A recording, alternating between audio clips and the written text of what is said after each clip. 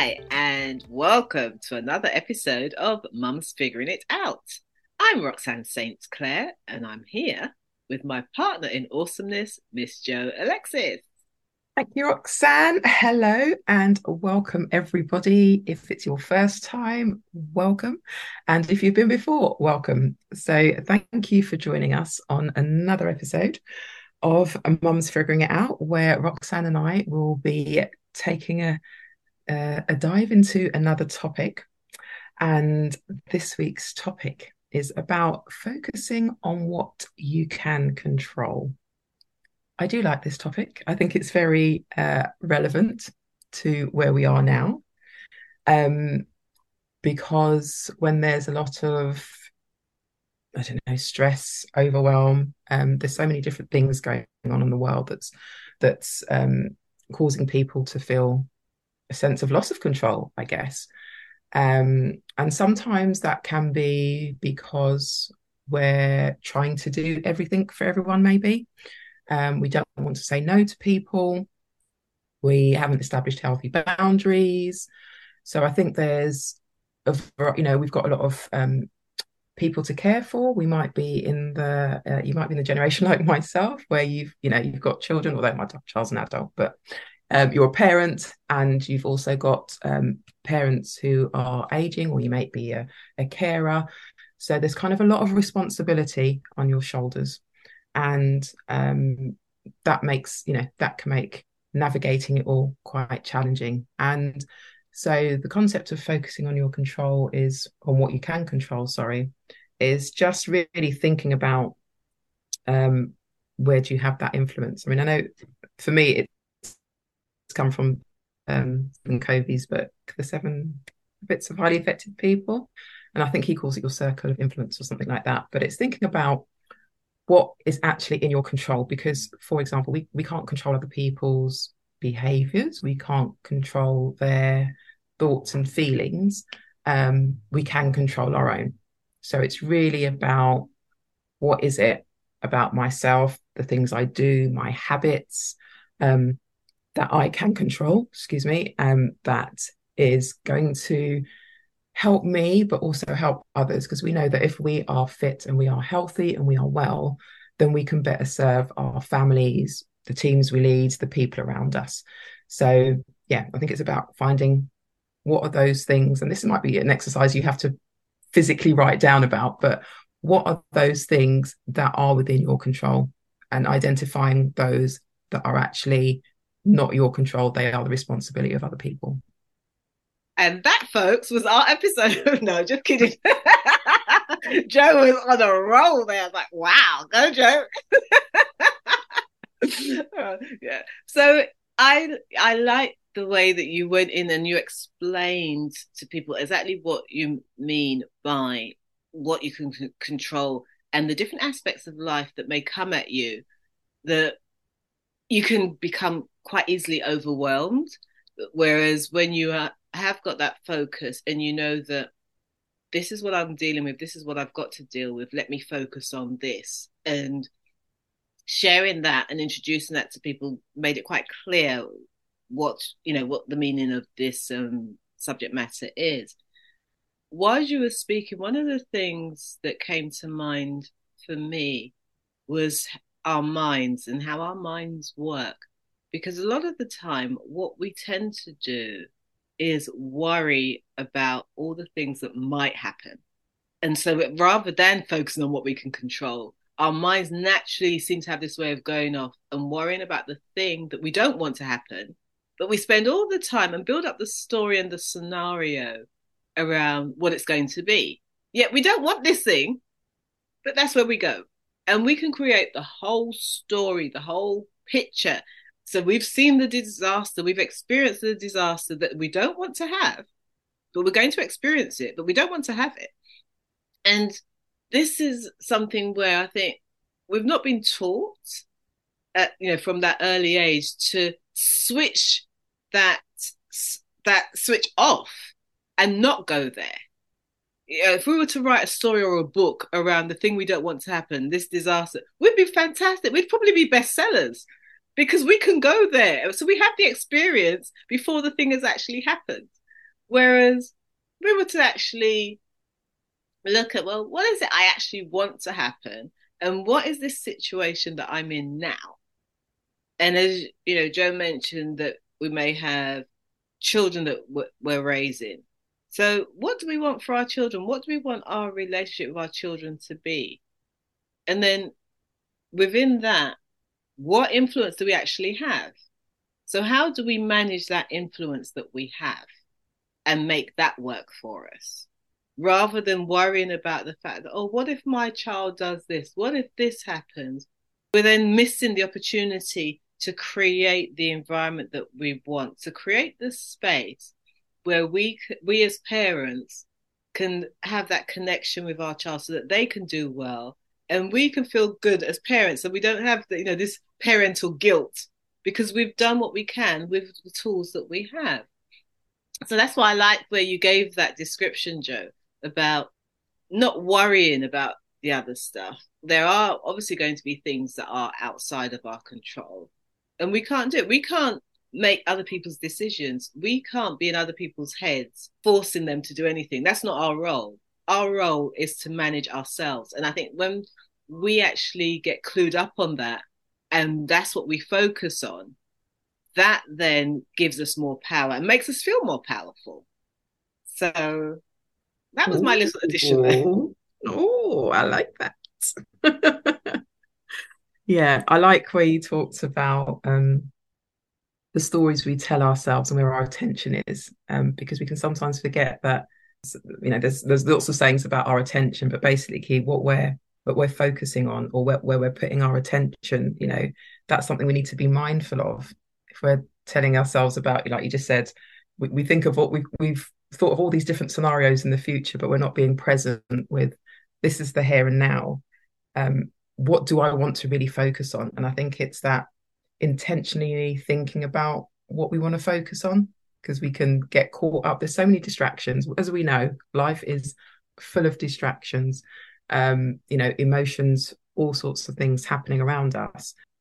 And so yeah, it's being mindful of where we're putting that attention. So and that's just a good exercise to think about. Well, what am I focusing on? Because sometimes we're so focusing on those stories or those negative things that we're just not present to the opportunities that actually might be there for us. And that opportunity may actually be the solution to the problem that you're looking for, but you're missing it because you've gone 10 steps ahead to worst case scenario. So it's thinking about how can we bring that back. The other thing that came up as you were talking was also how our focus can shift, and just kind of going back to the example I mentioned before of, as your children are getting older, your parents are getting older, and you're caught there. So then the things that you do, how you navigate that is going to be different. So, you've got a newborn baby come into the world, then that's your focus, that's your attention. As they grow up, there's all these different stages, and life is this kind of ever evolving change. Although we don't like to talk about change, but change is always going to be there. And so by focusing on what we can control, it can help us better navigate change and navigate those transitions that we have in our life, because they're always going to be there. So we kind of have to find ways of, okay, how can I navigate that? How can I figure that out? And I also like how you talked about managing our influence, because I think that's the thing we probably don't always think about, is our influence. And, as parents, we are influential, whether we want to be or not. We're influential to our children. We are role models to our children. And again, going back to them, how do we want them to be able to navigate transitions? How do, we wouldn't want them to feel overwhelmed and those kinds of things as well. So it always starts with us, and kind of what can we do? And that will naturally kind of, I always talk about the ripple effect. It will have that effect on our children, on our families, and the people around us. Ooh, yes. And it reminded me of something actually that happened a couple of days ago, because my children are grown, they're adult men, well, young men, and they're still at home, and I can be quite busy sometimes. And I was going out the other day, and my eldest turned around to me and actually gave me a reminder that you do realize that this house is your home, okay? It's not a hotel.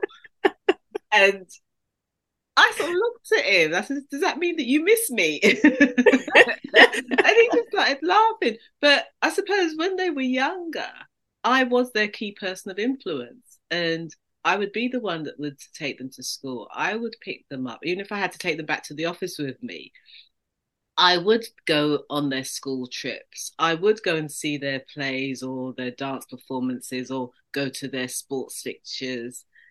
So I was there. I was a constant. So I suppose they could depend on and rely on the fact that mum will be there. And now that which is something that I designed actually, we were talking about what's within our control, because I knew that my children would be getting older and I didn't want to have that empty nester feeling. So once they started getting older and getting more equipped at managing their own lives and diaries, I expanded my influence and my interests and what I was doing. So sometimes it does call for me to be out at a number of things, in say even in a day, more or less a week. So I can see where they're coming from, that from one day to the next, they're not always sure if I'm going to be here, if it's going to be a long day, a short day, but they know mum's always doing something. So now their little way of sort of reminding me that they still want time with me is these little comments. And it took me by surprise, but it did make me laugh. And we did have a good laugh about it as well. But I've taken it on board because obviously the fact that he felt he needed to make that little quip means that they actually want a certain amount of time with me and they want to see me around. They're not quite at that stage where mum is insignificant. So it's a reminder to me that that quality time with them is still so important, even though they're young adults and they have their own lives and they go off and do their things. However, I've got to be mindful of that. And that was, it's for me to take it on board. And that's the other thing. Our children often say things to us and it's our choice whether we actually listen to what they're saying or we just put it down to okay, yeah, and we go on and carry on in our own merry way. But then later on in life we then wonder why have my children not got time for me? So that's another note as us as parents, is that the time we invest in them, we will see that returned as they get older. So we can't not invest in them and then expect in our old age that our children are going to be there for us. Why should they? We haven't been their role models and exhibited that to them to show them how important they are to us. So then why do we suddenly feel that we're so important to them, but yet they're trying to navigate their own lives? Ooh, I don't know where that one came from. Yeah, I mean, I love that comment from your son because it's quite funny. It's like the role reversal, isn't it? It's like normally that's the parent saying that to the child. Now you got the child saying it to the parents. I think that's quite funny. And yeah, as you mentioned, the emptiness, that's what sprung to my mind as well. But because I was one of those parents that didn't. I mean, I did have some activities that I was doing, but and I mentioned this in previous episodes. But yeah, that when my daughter left to go to university was a big thing for me because I had invested a lot of focus and attention on her and her growth and development.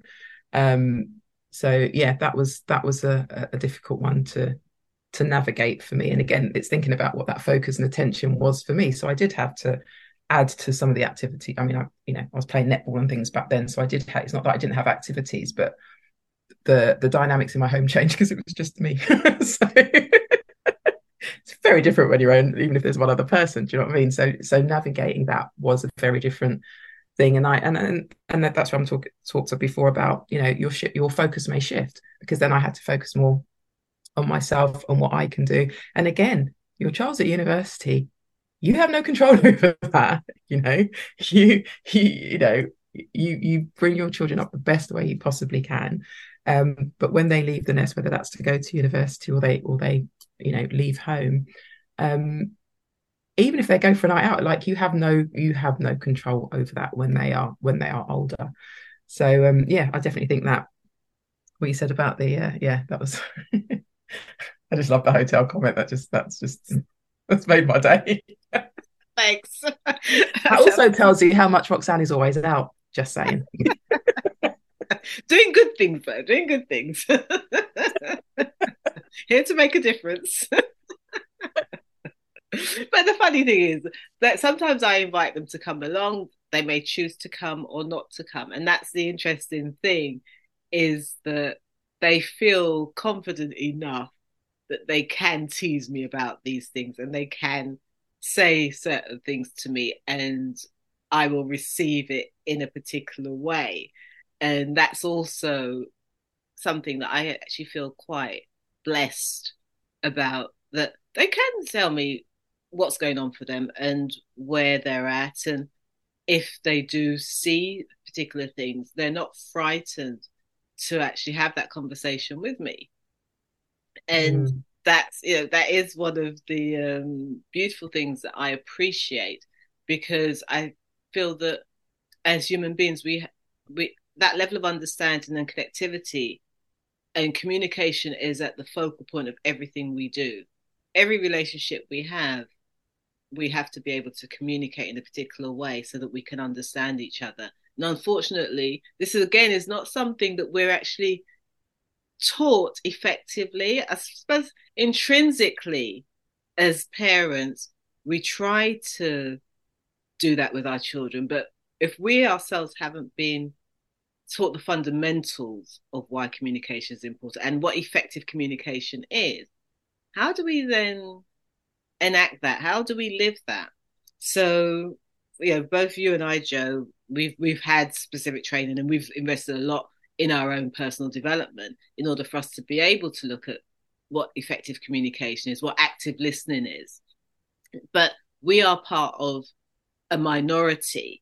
And this is part of why we're doing what we're doing with Mums Figuring It Out, because we wanted to share some of the tips and knowledge that we have with other mums, parents, so that they too can have the tools that will help them to communicate effectively within their families, within their workplaces, within their friendships, and so forth. So these are some of the fundamental life skills that we should all have access to, but unfortunately we don't. And this is what we're sharing with our listeners so that they can actually figure it out.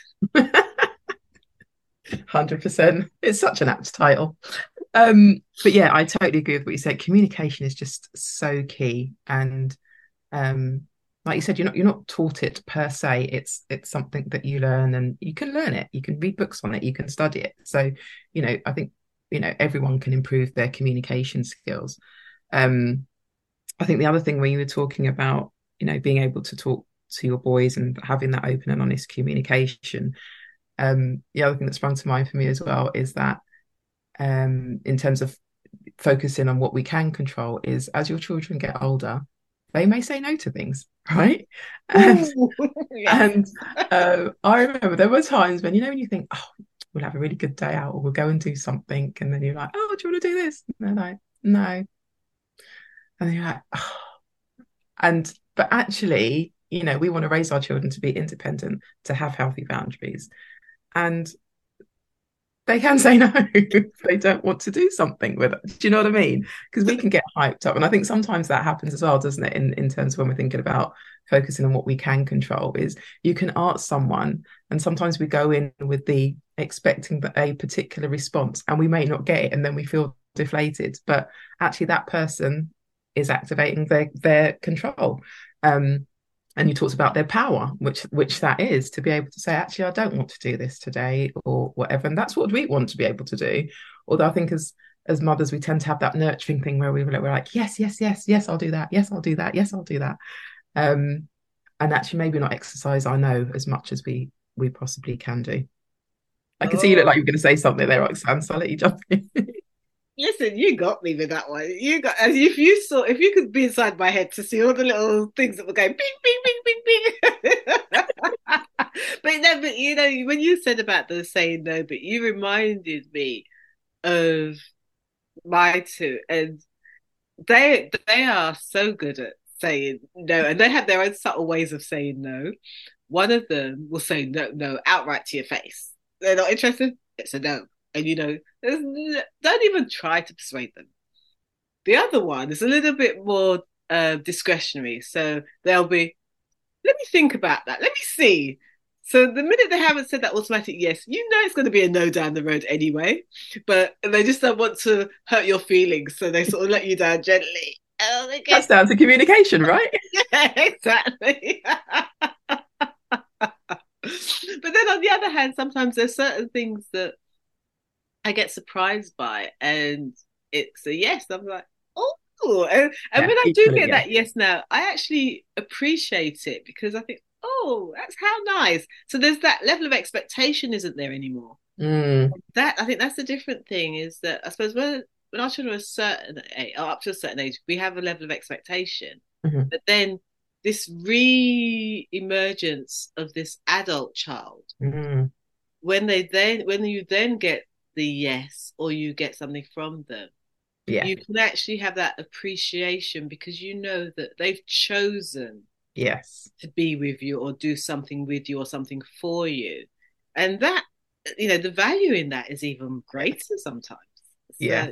yeah, ooh, yeah. I agree with that 100%. It's like, yeah, like you said, or as they're older, they do different things for you, and like you said, I think you do really appreciate that. Like if someone says, "Oh, I'll get a takeaway tonight," oh, okay, you know, or like still want to go on holiday with you and stuff. And you're like, "Oh my God, this is great." So yeah, I do feel that you develop a different level of appreciation for the things that they choose to do with you, or the time they choose to spend with you and things like that. So yeah, no, I definitely recognize that. But as you said, it's as we talk about, there's always these different ages and stages, isn't it? But definitely as they get older, um, you have that appreciation, so the no's don't become as painful as the yeses, because you're like, there's a balance in there somewhere. It's okay, and Yeah. it's what we want them to do. We want them to be independent and have their own minds.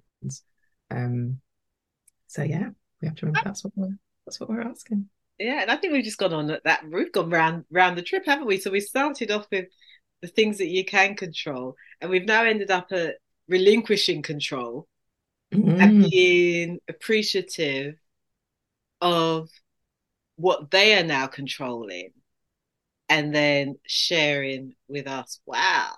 and How did we respecting get that, here, isn't it? Joe? Respecting that they've got that as well. Yeah, yeah, Mm. no, definitely.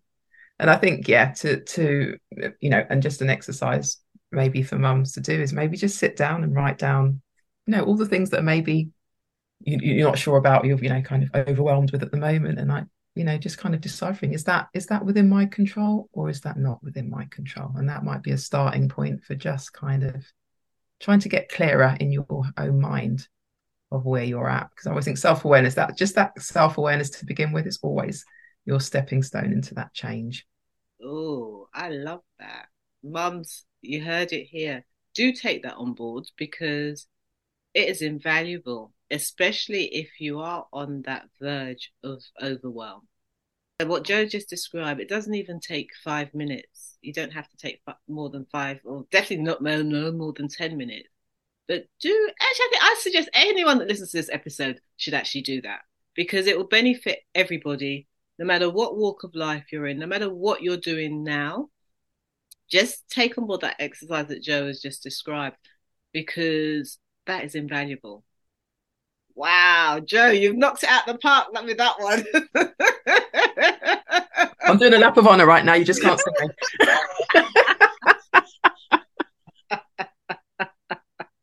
We are here to serve. Oh, We are here to oh, serve. beautiful. I love it. I love it. Yes. So you've heard it here, and do share with us what you've taken away from today's episode, what it's encouraged you to do, what it's encouraged you to stop doing. And let us know at mumsfiguringitout@gmail.com. Connect with us on social media. And we just love to hear your thoughts. And do share the episode with a friend or family member because they may benefit from it too. So on that note, take care, stay awesome. And remember, you can let go of some stuff that's not serving you. Yes, yes. Until next time, take care. Bye bye.